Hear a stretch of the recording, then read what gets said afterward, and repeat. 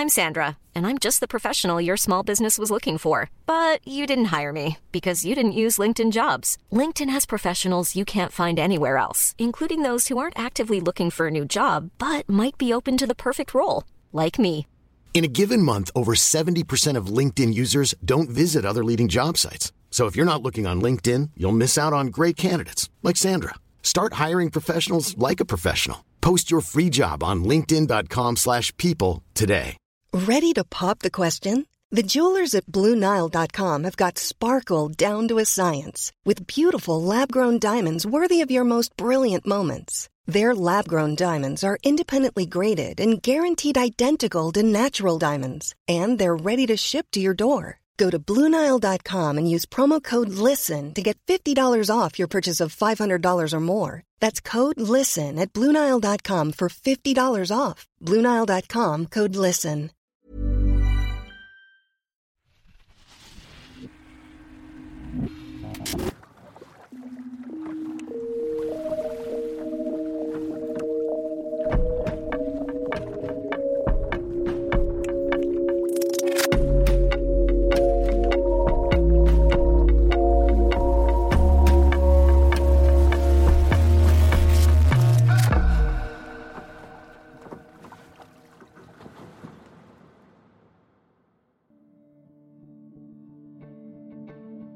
We get the signal to set sail, to leave the port, and as we're going around the bend and for the first time stare into the openness of the sea, there's people on the sides waving.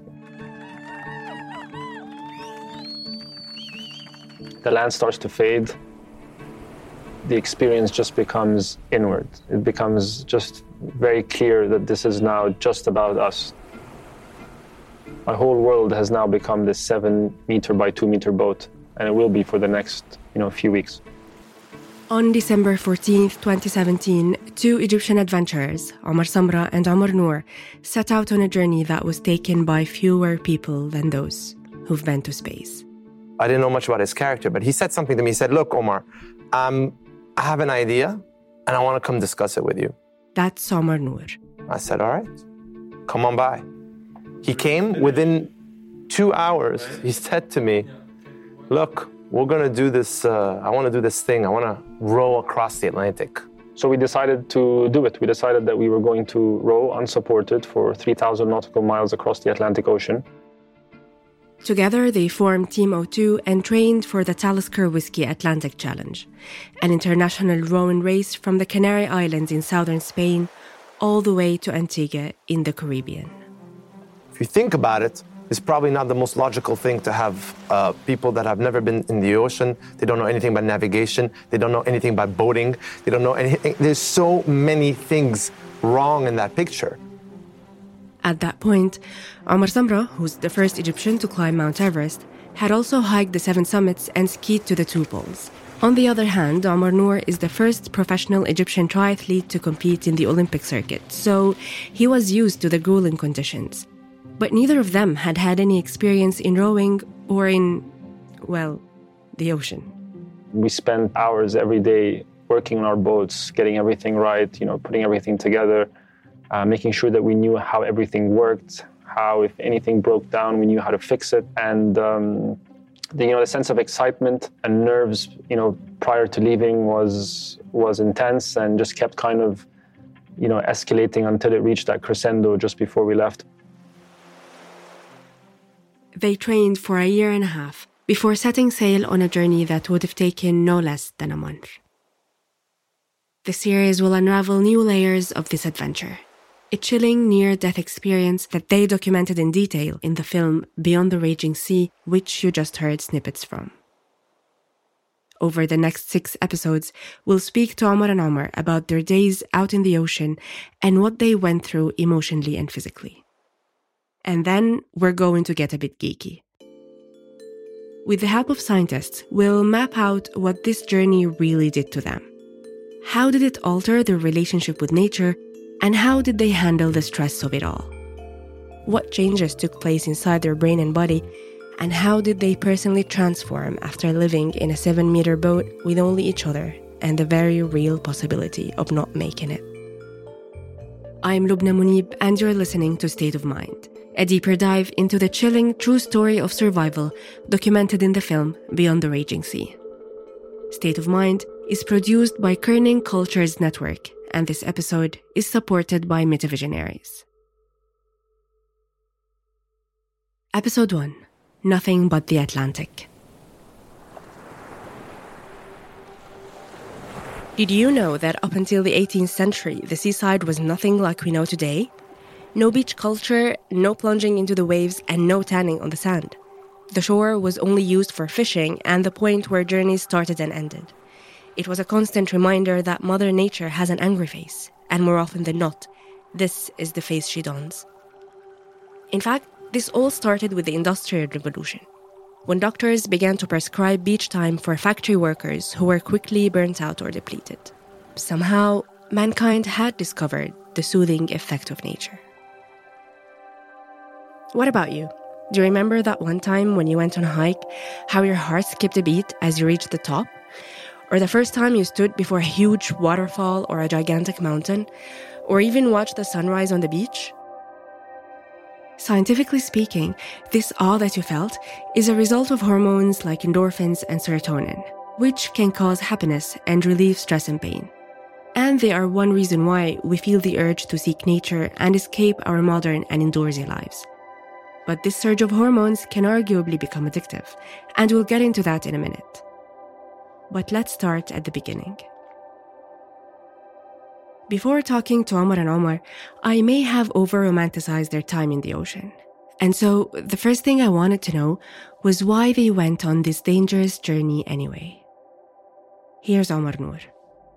Look, when we embarked on this, there was the reason why we did it, or one of the biggest reasons why we did it, is we wanted to experience something new. We wanted to push our boundaries. And with that is a sense of the unknown.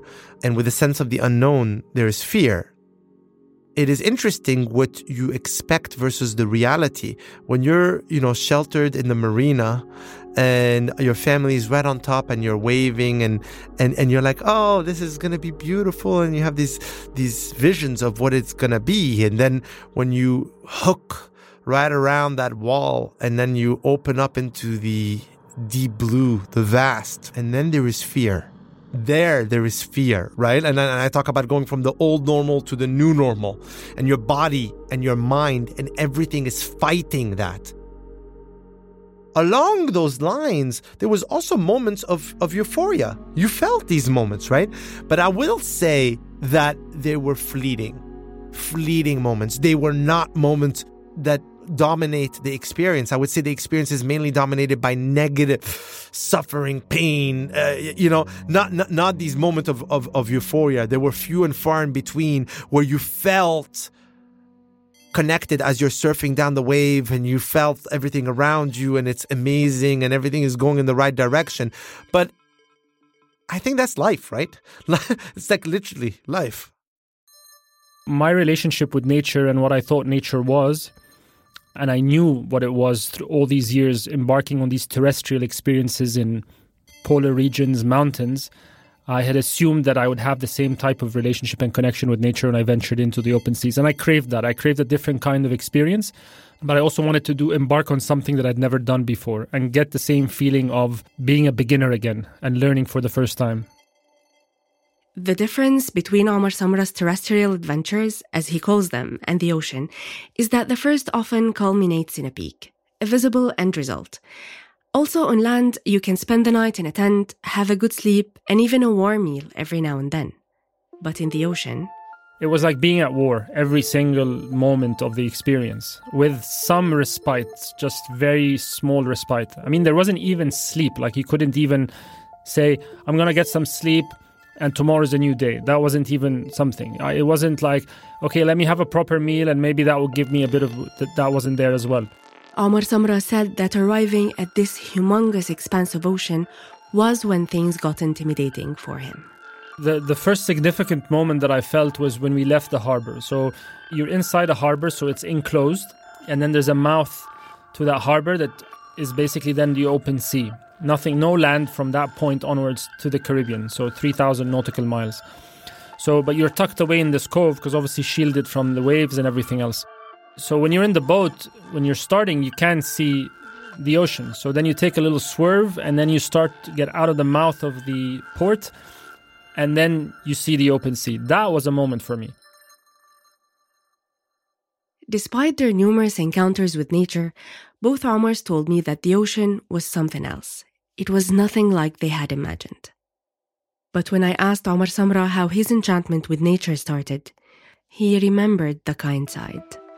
And it wasn't until the first time that I climbed a mountain in Switzerland at age 16 that I unlocked something inside me, and I could feel that I couldn't maybe put it into words, but I could realize that that experience really made me happy.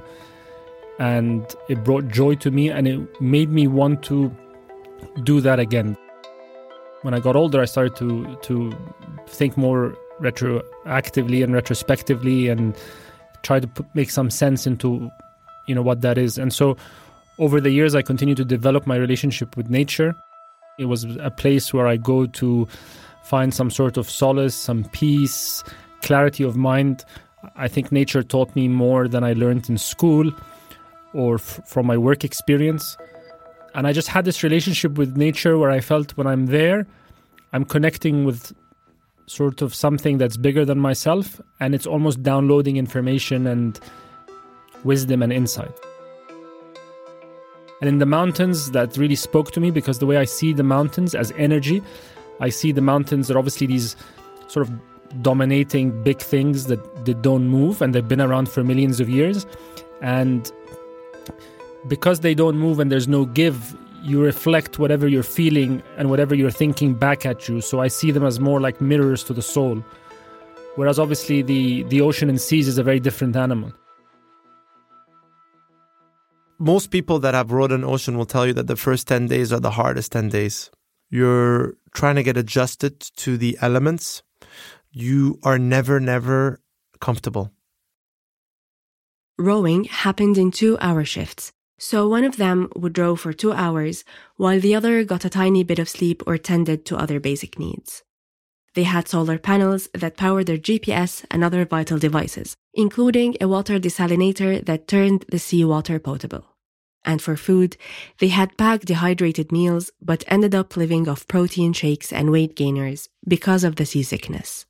You're being robbed of sleep. You're being robbed of food. We didn't eat a single solid meal in the first 9 days. The sense of comfort is completely stripped away from you in a split second. You're not comfortable while you're on the oars. You're not comfortable while you're resting from the oars. You're feeling seasick. You're feeling tired. All of these elements, just take one or two of them. It would take a big adjustment to go from that old normal to the new normal. Every fiber of your body is telling you to stop, telling you to feed it, telling you to hydrate it, telling you to sleep more, telling you that I just don't want to be rocked anymore. Stop rocking me. And it's a process that really tests your grit, your ability to stick to it and push through. And that teaches you something about yourself. Going to the ocean specifically, I didn't realize what kind of animal it would be. I didn't realize that it wouldn't have the sense of serenity and the sense of peace and calm, the reflection. Those moments when you're in the mountains or when you're hiking or climbing, when everything becomes, everything falls into place and you have these beautiful sunrises or sunsets, it affects you in a certain way and you feel like, you feel the sense of freedom and then, life is amazing and everything makes sense. I can say that there were glimpses of that in the ocean, but for the most part, it was brutal. It was a lot of suffering, and I don't know if there was a lot of joy in the experience, I have to say. Would you be able to enjoy nature if you hardly slept, were constantly drenched in seawater, and couldn't eat for days? I'm guessing not. But I couldn't help but wonder about the slithers of joy. Were there any? For example, how would the sunrise look in the middle of the open sea? Something that is, in theory, so very romantic. In theory, actually, it was beautiful because it's completely unobstructed. You just have the open sea. Other than that, flimsy little boat, there's nothing separating you between the ocean, and it almost seems that you can reach out and sort of touch the sun. Omar recalls a particular sunrise after a cold, rough night where they had to turn off their gadgets to save power. It was utter darkness. They couldn't see anything. And on top of that, the waves weren't very kind to them. It felt like a celestial sort of patting on the back, You've endured so much, and now this is your gift. And I'll tell you that there was that day, the waves got really big, but they were pushing us in the right direction. And the sun was shining. So what was in front of me was these majestic waves breaking. And it felt amazing because as you're rowing, you're flying down these waves, and the competitive side of me is looking at how fast we're going, the knots per hour. And it's like, oh my God, I'm going from 4 knots to 12 knots. And it felt unbelievable. It was a mix of nature, teammate, performance, everybody together. And the outcome was you're moving forward. And there was a sense of euphoria there. And I think there were definitely a lot of chemicals in the system kicking that made me just be able to stay longer and longer on the oars. And this was the closest I came to understanding the drive behind this adventure and to cracking the code at its very center, the relationship between man and nature. We embrace things going from bad to better. But we don't understand, or we don't want to make ourselves understand and believe that things will get, when they get good, they'll also go from good to really bad. And that's just, we have to be able to let go of the good just as much as we are able to let go of the bad. And these adventures are like life compressed. So I might experience the range of emotions that I felt on this journey in over 20 years of my life. But I've experienced them in 8-9 days. Is that good? Is that bad? Is that putting undue stress on my body? Yes. Is it healthy? Is it not? I think all these things are subjective. But ultimately, did I gain experience? Did I understand more about myself? Yeah, I think it's not something that I advocate or prescribe for everyone. You have to want it to do it. But definitely it's not something that I would want to change, go back and change. I don't want to read about things in books. I don't want for people to tell me how they are. I want to experience them myself. I want to have my own frame of reference for everything. And so, yes, I want to experience the absolute height of pain and suffering and all of this. I want to experience the heights of joy and pleasure. I want to be able to look back at my life and one day say, I've experienced the heights of this and this and that. And I feel, it's not the only way, but I feel that these types of adventures allow me that. They give me a little spectrum of experiences, and I can see things that few people get to see in that specific way. This brought me back to my earlier point. Is any of this addictive? Can we get hooked on these extreme emotions or hormones, or the feeling of exclusivity we get in super dangerous places? I took my questions to someone with far better answers. Dr. Anna Lembke, psychiatrist and chief of Stanford University's Addiction Medicine Clinic. Individuals go into nature to get that dopamine hit from the experience of extreme survival. And in many ways, that's healthy in that it's recreating the kinds of experiences that we've evolved over millions of years to endure, right? Because this motivational machinery was evolved for a world of scarcity and ever-present danger. It's not evolved for the dopamine overload world that we live in now. But anything that releases dopamine has the potential to create addiction. And one of the things that characterizes addiction is the need for ever more potent sources or forms of our drug of choice over time. So just like an opioid-addicted person needs more opioids and more potent opioids, people who have this kind of adrenaline addiction or, sort of adventurism addiction will naturally then need to have riskier and riskier types of engagements in nature in order to get any kind of reaction at all. If they don't escalate the potency of the experience, then they don't get the same reward because their brains have already recalibrated to the last dopamine hit that they got. I asked Dr. Lemke to give me a beginner's breakdown of what happens in the human brain in the presence of nature. Yeah, I mean, I think the first thing that happens is that people go into essentially withdrawal from all of the reinforcing drugs and behaviors that exist in the modern world. And so there's this kind of period of disorientation. Superimposed on that are the rewards of nature, which are the natural beauty, and also that sense of awe that we get with the vastness. And that's its own source of dopamine, serotonin, norepinephrine. So, the natural world is also a source of pleasure and reward and inspiration and awe. But then you add in that element of potential danger, and there's also a huge adrenaline surge. So when should addiction become a concern? It's generally difficult, I think, to get addicted to nature as long as you are not moderating that experience with technology, or with technology that pushes the body to do more than it was evolved to do. But if you then introduce technology into the experience of nature such that you push the bounds of what humans can actually accomplish, then I think you're entering the realm where you can create something that's fundamentally adaptive and turn it into something that's addictive.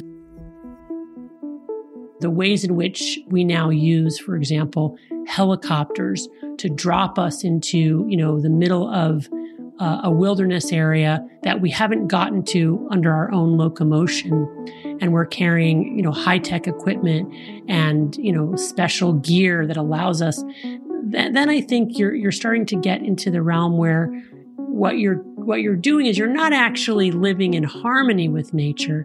You're actually chasing some kind of adrenaline rush because you're the first one there, or you're going to climb the highest mountain, or, you're going to traverse, a body of water that nobody else has traversed in quite the same way.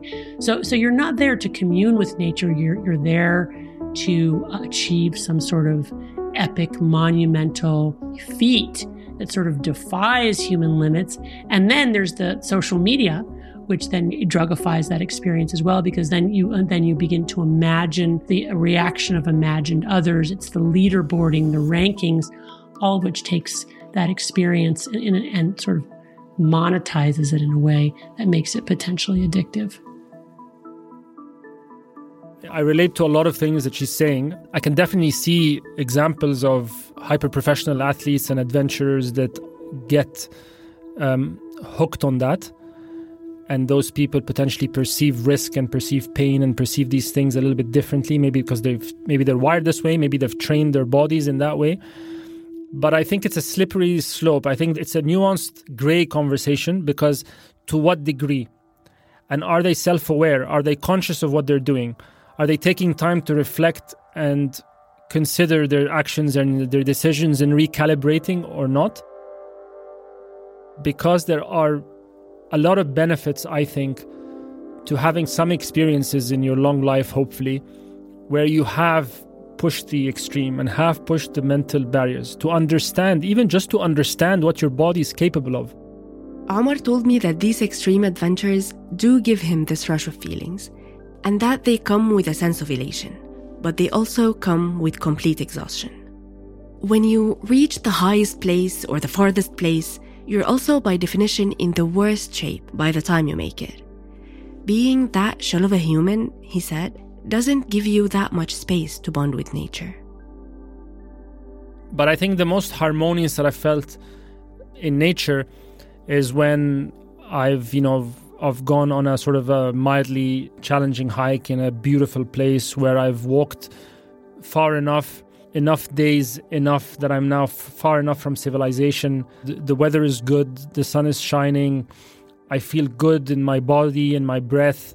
I've been long enough, so I've achieved a great sense of clarity. The noise and the hustle and bustle and that mind chatter has subsided completely, and now I can hear something deeper inside of me, like, and everything that I'm hearing now is my truth. And these moments are the moments that I look for. This is the reason why I venture into nature. This is the reason why I know that for as long as I'm physically able, I will still venture into nature and walk and do these things. There's a very big difference between that and embarking on something where you're taking on an elevated amount of risk. Those are two separate things. I took Dr. Limki's words to Omar Noor and asked him if any of it resonated. What did he learn from nature? And what did he miss the most about his life in the city? In light of nature, what have I discovered about myself? Well, I'll tell you one thing. This truly puts things in context, right? It recalibrates your way of thinking. And the biggest thing for me is like, we tend to worry about things in this modern day and age, right? That really don't deserve our worry and don't deserve our attention, right? But when you are pampered, when you are coddled, right, you will find problems. This is what we do. We find problems. So you will find the thing that bothers you and etc. But in reality, when you get exposed to nature in the way we got exposed to nature, it very, very quickly recalibrates the way you evaluate life, your values, right? And the things that matter and the things that don't matter. In day-to-day life, we have so much noise, right? From, I have a WhatsApp, I have a tweet, I have Instagram, I have this thing, I have an email, I have a phone call, and you don't really have time to sit back and really think about your priorities, right? Like, is getting back on this Instagram post important? And I think the biggest change for me is that it has recalibrated my value system, the things that I view as important. I can promise you that when we became shells of humans, if you asked me, is social media important? I would just like, I wouldn't even be able to answer you. I'd be like, get out of my face. I need to survive. I need to do this thing, right? So I think it really very clearly shows you that you miss your family. You missed your loved ones. You missed interactions. Your colleagues and your friends. Those are the things that you miss. Technology, my phone. Shit. Can I tell you something? Like, one of the stories is we had this illusion, right, that we would miss this. And it's actually funny that you say that, because that is exactly what your question is. Completely normal. That is exactly what I would ask myself before going, right? And you've seen how my reaction is almost visceral. Like, what are you talking about? Like, not at all. But beforehand, we were like, we're going to get bored, right? We should just bring hard drives with a lot of different shows and movies and things, so like when we're resting, we can sit there and watch these things. And you're not in that state of mind at all. One of the discussions we had was like, should we bring a fishing rod? Now it sounds like a ludicrous kind of idea. We were just basically, trying to make sure that our butts wouldn't get too sore on the seats. Like, it was a very, very different thing. The reality of it was very far removed from, what we had imagined. Would I have signed up to this had I known all of this? And with the benefit of everything that I know now, I don't know if I can answer that question, but I would definitely would have taken a more harder look at the experience. I think Omar and I would not have signed up in 2 hours when I approached him with this. I mean, we would have probably said, wait a minute, let's really kind of look at this. But that is really the beauty, and I wouldn't change it. Like, I want to continue to have that joyful, youthful, almost naive enthusiasm to life. So if I was asked today, like, now that it was brutal and you almost lost your life out there and you had to be teleported in time, I would say I want to do it again, but erase my memory. But I wouldn't like to live a present now where I hadn't lived that experience because it taught me so much.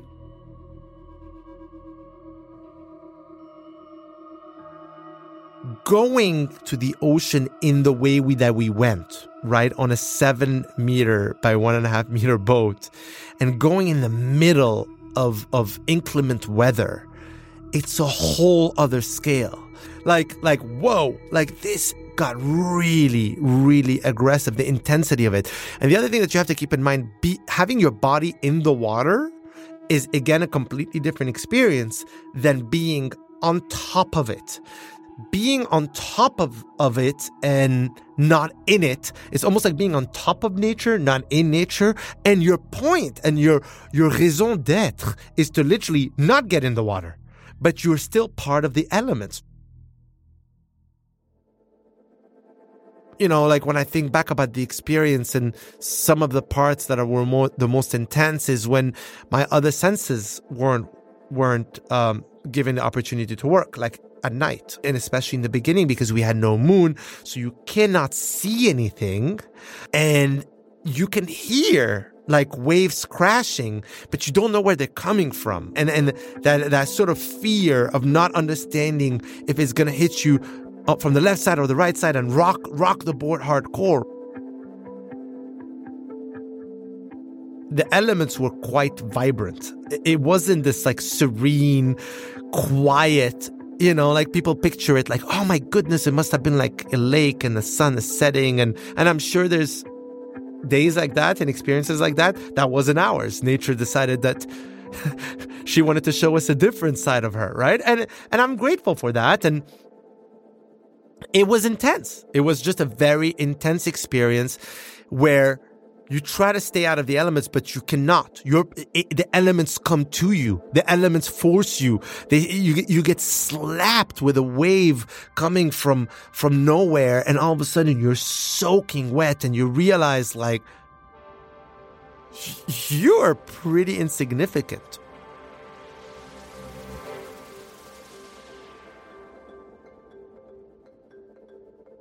The waves rocking the flimsy boat at night under a moonless sky, that wasn't the worst part. Coming up next on State of Mind. That point on the ladder, the moment that you asked me about that I just described, I had lost all hope. I reached the absolute point of saying, just let go. State of Mind is produced by Kerning Cultures Network, and this episode is supported by MetaVisionaries. MetaVisionaries is making space economy and frontier technologies more accessible. This year, MetaVisionaries partnered with Qatar University and Ice Cubes in a global business sustainability challenge during the FIFA World Cup. You can check out metavisionaries.io or follow MetaVisionaries on social media. This episode was produced by me, Lubna Munib, and our editor is Hibal Sharif. Fact-checking by Iman El-Sharif and Dina Sabri, and sound design by Munzer Al-Hashim. Subscribe to State of Mind if you haven't already. Episodes drop every week. And before you leave the app, please leave us a review. It makes our show more discoverable, and we read every single one. Promise.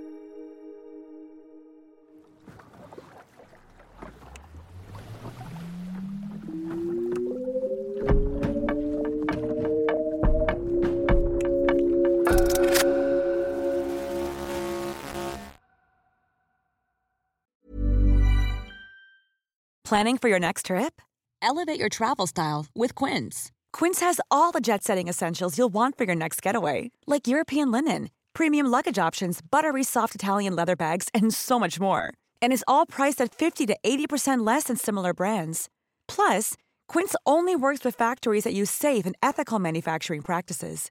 Pack your bags with high-quality essentials you'll be wearing for vacations to come with Quince. Go to quince.com/pack for free shipping and 365-day returns. Normally, being a little extra might be a bit much, but not when it comes to healthcare. That's why United Healthcare's Health Protector Guard fixed indemnity insurance plans, underwritten by Golden Rule Insurance Company, supplement your primary plan so you manage out-of-pocket costs. Learn more at uh1.com.